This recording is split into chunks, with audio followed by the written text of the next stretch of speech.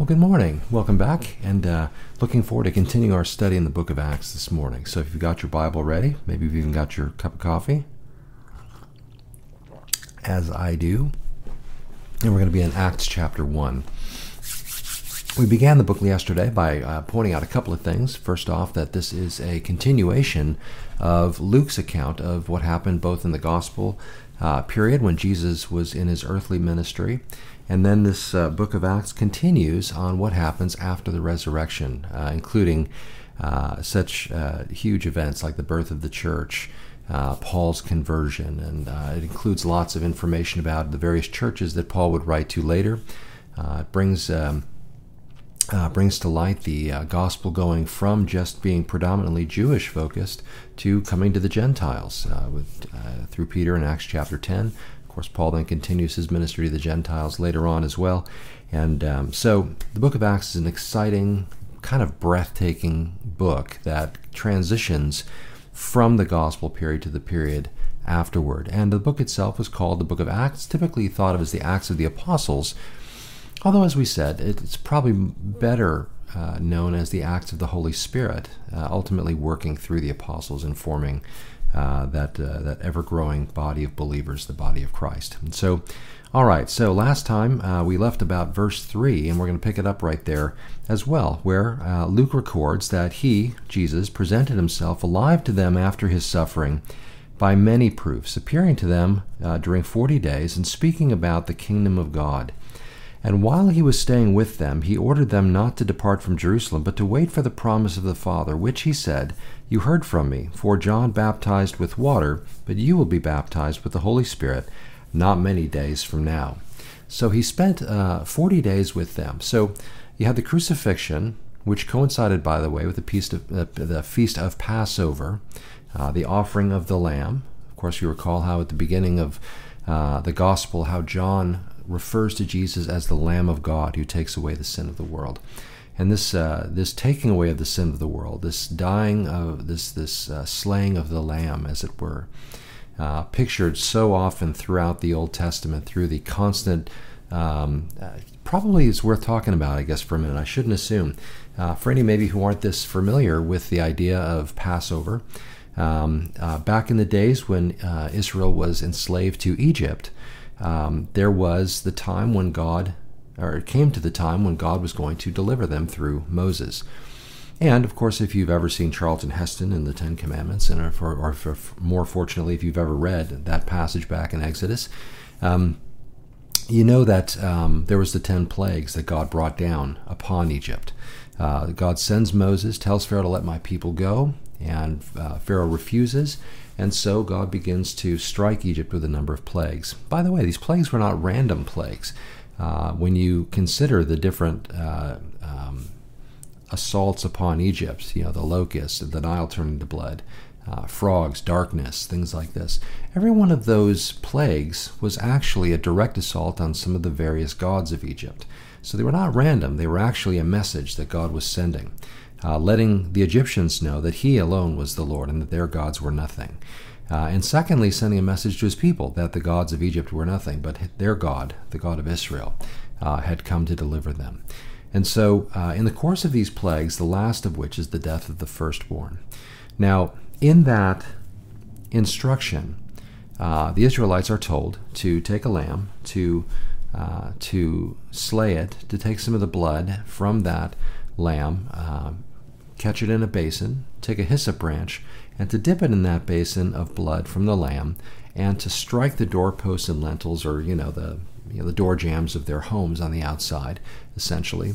And what would happen that night is that the angel of death would fly over Egypt and would take the lives of the firstborn in Egypt, except for the Hebrews, because they were covered by the blood of the lamb on their doorposts. And so the angel of death would pass over those houses. Now, interestingly, there's really no reason to believe that if the Egyptians had not also followed some of that, and there may have been some Egyptians that were aware of what God, obviously they were all aware of what God had been doing to Egypt over these plagues, but it may have been that some Egyptians thought, well, man, okay, well, I heard the Hebrews are doing this, so let me do this as well. It may very well have been that some Gentile Egyptians may also have been spared during that time if by faith they followed what God had said. And likewise, if any Hebrew had rejected that plan that God had laid out, then the firstborn in their homes would have been lost that night. And so the whole idea of this was that life came through the shed blood of the Lamb, protecting them from the death from death as God had sent this plague. And so this Passover reminder was celebrated year after year after year in Israel, always looking forward to the day when the Lamb would come to take away the sin of the world. Now, of course, so much of that was enshrouded in mystery to the Jews, but John, again, coming back to what we mentioned a moment ago, John the Baptist sees Jesus coming and points him and says, "Behold the Lamb of God who takes away the sin of the world." Jesus had come to fulfill that which had been done, seen in type throughout the Old Testament. And so the crucifixion takes place on Passover, very specifically on Passover, so that it would fulfill the picture that God had been painting throughout Israel's history. So Jesus dies on Passover. He rises 3 days later on the Feast of First Fruits. And then 50 days later, as we'll come to it in the book of Acts, is the Feast of Pentecost, where the Holy Spirit is then poured out upon the believers. In between the resurrection and the day of Pentecost is this 40-day period of time where after Jesus rose from the dead, as he appears on that Resurrection Sunday to so many that we read about at the end of the Gospels, the women coming to the tomb to properly give him the burial that he deserved. They had to hurriedly do this because of the Passover and the Sabbath and all of this. And so they had to make sure that they buried him, but they did it very quickly. And so they came back on that morning of the Feast of First Fruits, and they were going to give him a proper anointing and burial and such. Well, it turned out he was not in the tomb. And so as he appears to some of them in that moment, later on that day, he appears to the two disciples on the road to Emmaus, and then later on that day still, he appears to the disciples, the apostles themselves, in the upper room, the 11 actually. Judas had killed himself by this point, so now there were the 11 in the upper room. And so Jesus appears to them. Well, from that point, over these 40 days, starting on that day, he teaches them and appears to them and demonstrates through many proofs that he is in fact alive. It's in fact him. He's not dead, he's alive. And why 40 days? That question comes to mind. It may have come to your mind. It's come to the minds of many. And there's lots of answers why that could be.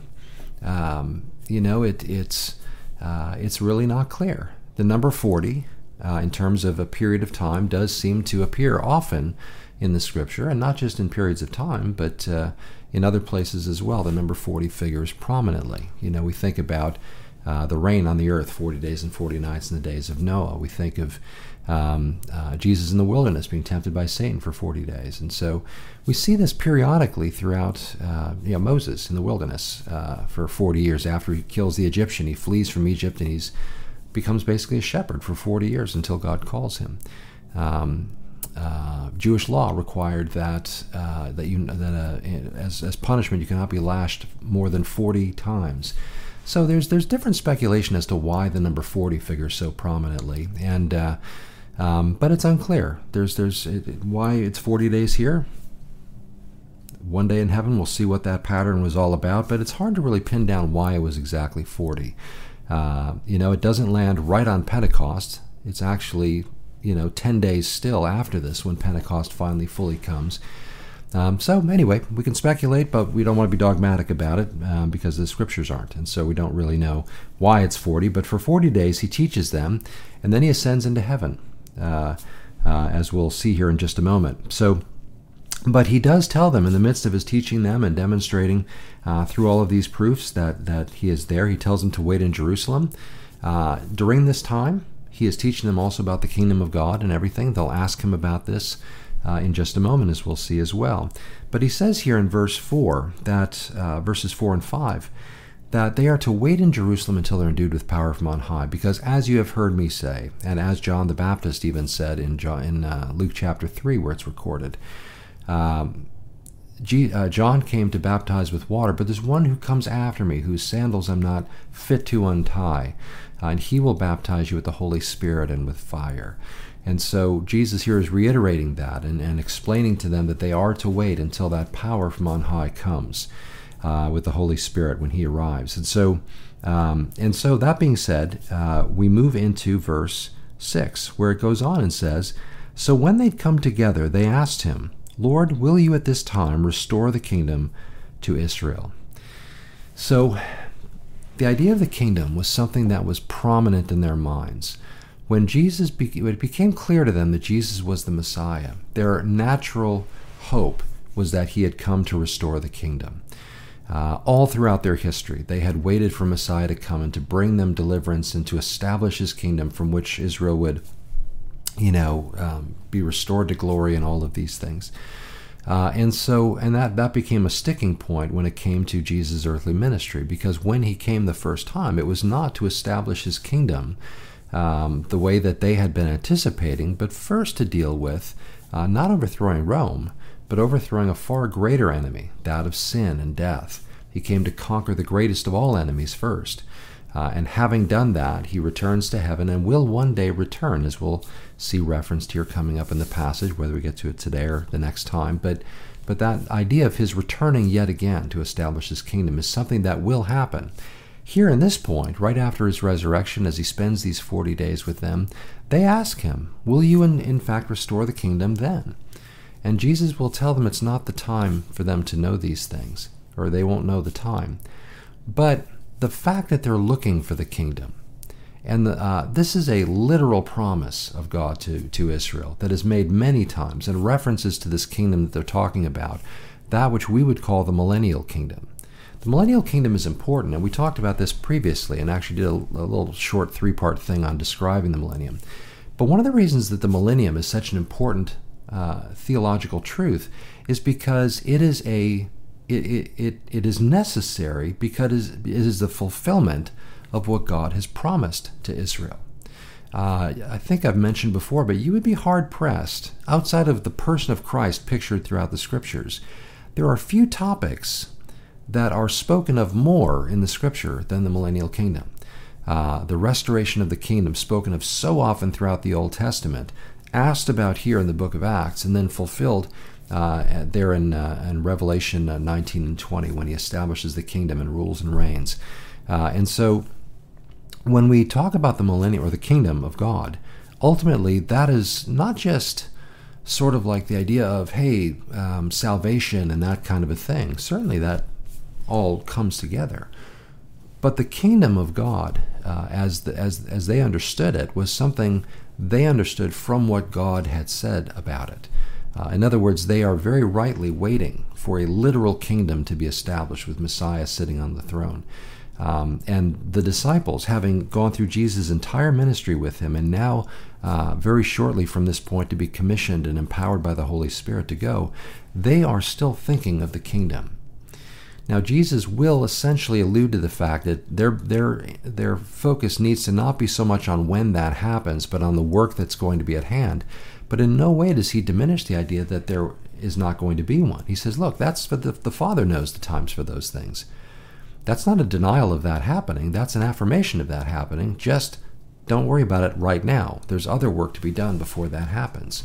But God knows the time when it will come, and it will come.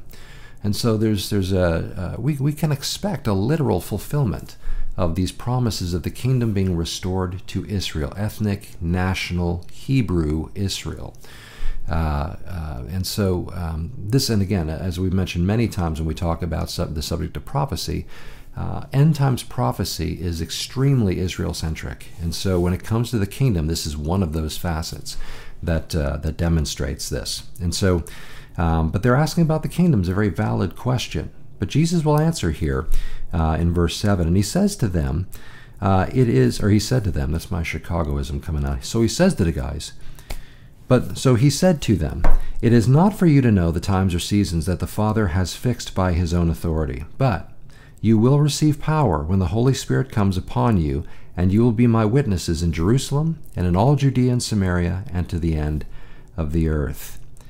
And so the commission to go, Jesus told them at the end of Matthew, Matthew's account records how Jesus told them that they were to go out and make disciples, go out into all the world and make disciples of the nations, baptizing them in the name of the Father, Son, and Holy Spirit, and teaching them to observe all the things that he had taught them.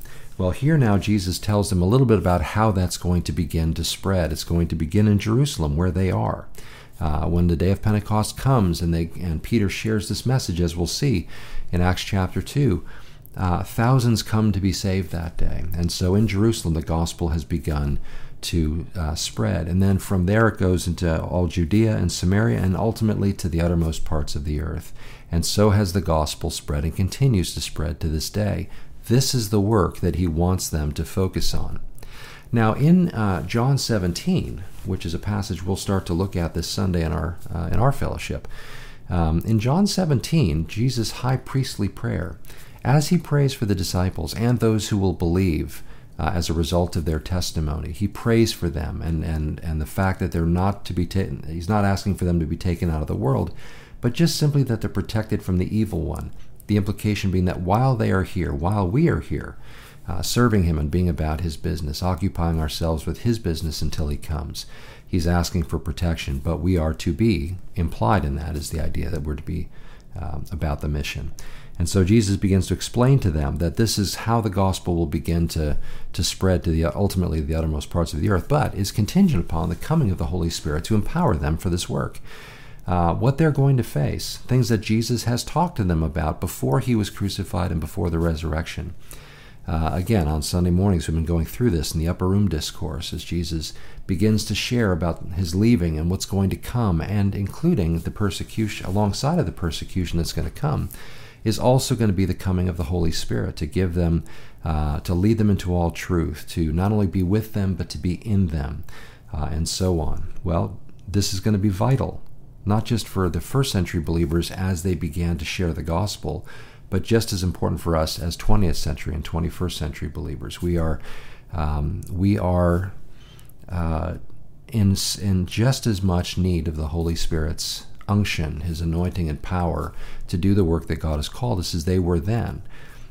We may feel like we're more sophisticated because we've had 20 centuries to study the Word, and we have all of our intellectual understanding of what the Scriptures say and all these kinds of things, but that in no way diminishes our need for the power of the Holy Spirit in our lives to do that which God has called us to do in bringing the gospel to the world. It's not just a physical effort of our designs and planning and plotting. Planning and such is not invalid. It's not like we can't do those things, but in the same way they relied on the Holy Spirit, so too we need to as well. And so he says they're to wait until the Holy Spirit comes there in Jerusalem. And so he goes on, and when he had said these things, as they were looking on, he was lifted up, and a cloud took him out of their sight. And while they were gazing into heaven, and as he went, behold, two men stood by them in white robes, and said, Men of Galilee, why do you stand looking into heaven? This Jesus who is taken up from you into heaven will come the same way as you saw him go into heaven. So, as Jesus is speaking these things to them, these last words, wait until you're endued with power from on high, he begins to ascend into heaven. And as they're watching this, they're seeing Jesus in his glorified body. He's been walking with them and teaching them and demonstrating the reality of his resurrection, and he's really there, all of these things to his followers over these 40 days. It's presumed, by the way, that it's during these 40 days that the various witnesses that Paul talks about, including like the 500 who saw him at one time, likely took place during this 40-day period. When Jesus in John 16 talks about speaking to them plainly, no longer in figures of speech, but plainly, he likely shared very directly many of the things he wanted them to know and to prepare them during this 40 days as well. But now the time has come for him to ascend. And as he ascends into heaven, as they're watching this, marveling at what they're seeing, all of a sudden there's two guys all of a sudden are there in white robes, angels. And we presume they're angels, and it's a reasonable presumption. But these two men are standing there in white robes, and they tell them, why are you gazing up into heaven? He's coming back, just like you saw him rise up, just like you saw him ascend, so too he'll return.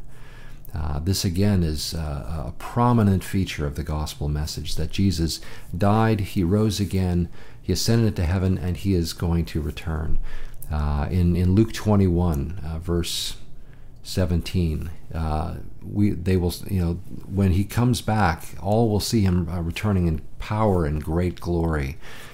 Jude, verse 14, the idea of the Lord returning with 10,000s of his saints, will return with him when he comes. But the angels here are letting them know, hey, he's leaving. But even so often as Jesus would say, you'll see me, but then again you will see me. I'm leaving, but you'll see me again. Here they remind them that just as you've seen him ascend, so too shall you see him return in the same way. And so much to be said about the idea of the return of Christ. No doubt we'll come to that as we continue through the book of Acts. But there we go. We got actually as far as verse 11 today.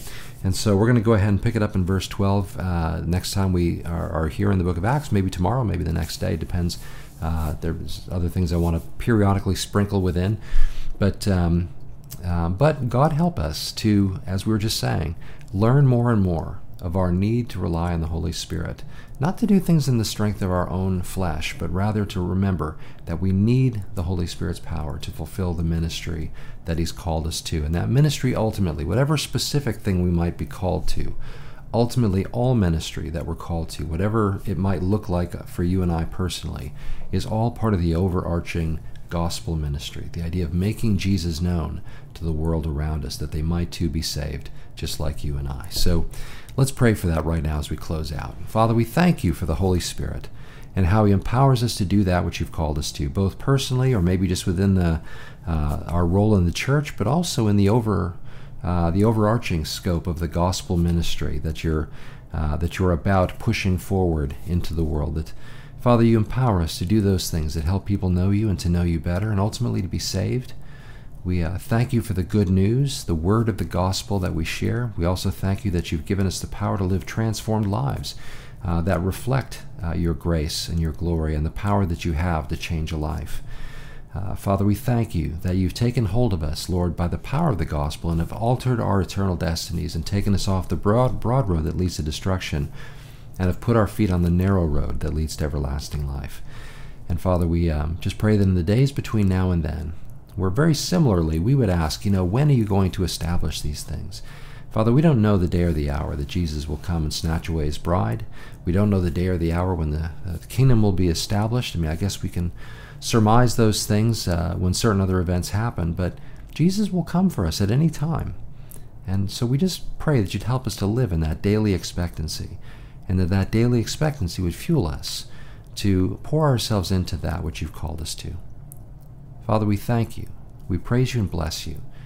And Father, we just pray that you continue to bless your word and help us to learn it and understand it as we continue to read it together. Father, we love you and thank you. In Jesus' name, amen.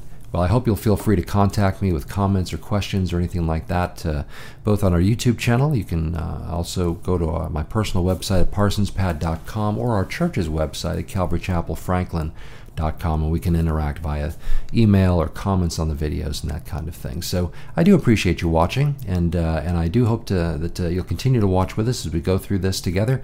And until the next time, may the Lord bless you.